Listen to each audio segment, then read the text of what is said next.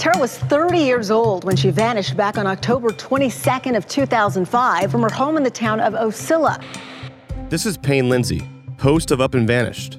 If you followed my journey of Up and Vanished Season 1, then you know the tragic story of Tara Grinstead's 2005 disappearance. The case was cold for over a decade, but 6 months into the podcast, 2 arrests were made. At long last, a break in the baffling disappearance of a beauty queen 11 years ago. Ryan Alexander Duke has been charged with Grinstead's murder. Dukes told investigators he went to her house to steal money for drugs and alcohol and didn't know she was there. When she came up behind him, he hit her in the face and ran. They say he then asked Bo Dukes to help move her body. Now, 17 years after her disappearance, a former student will stand trial for her murder. Tune in to Up and Vanish for trial coverage. Produced in partnership with Court TV. Listen for free every Tuesday and Thursday.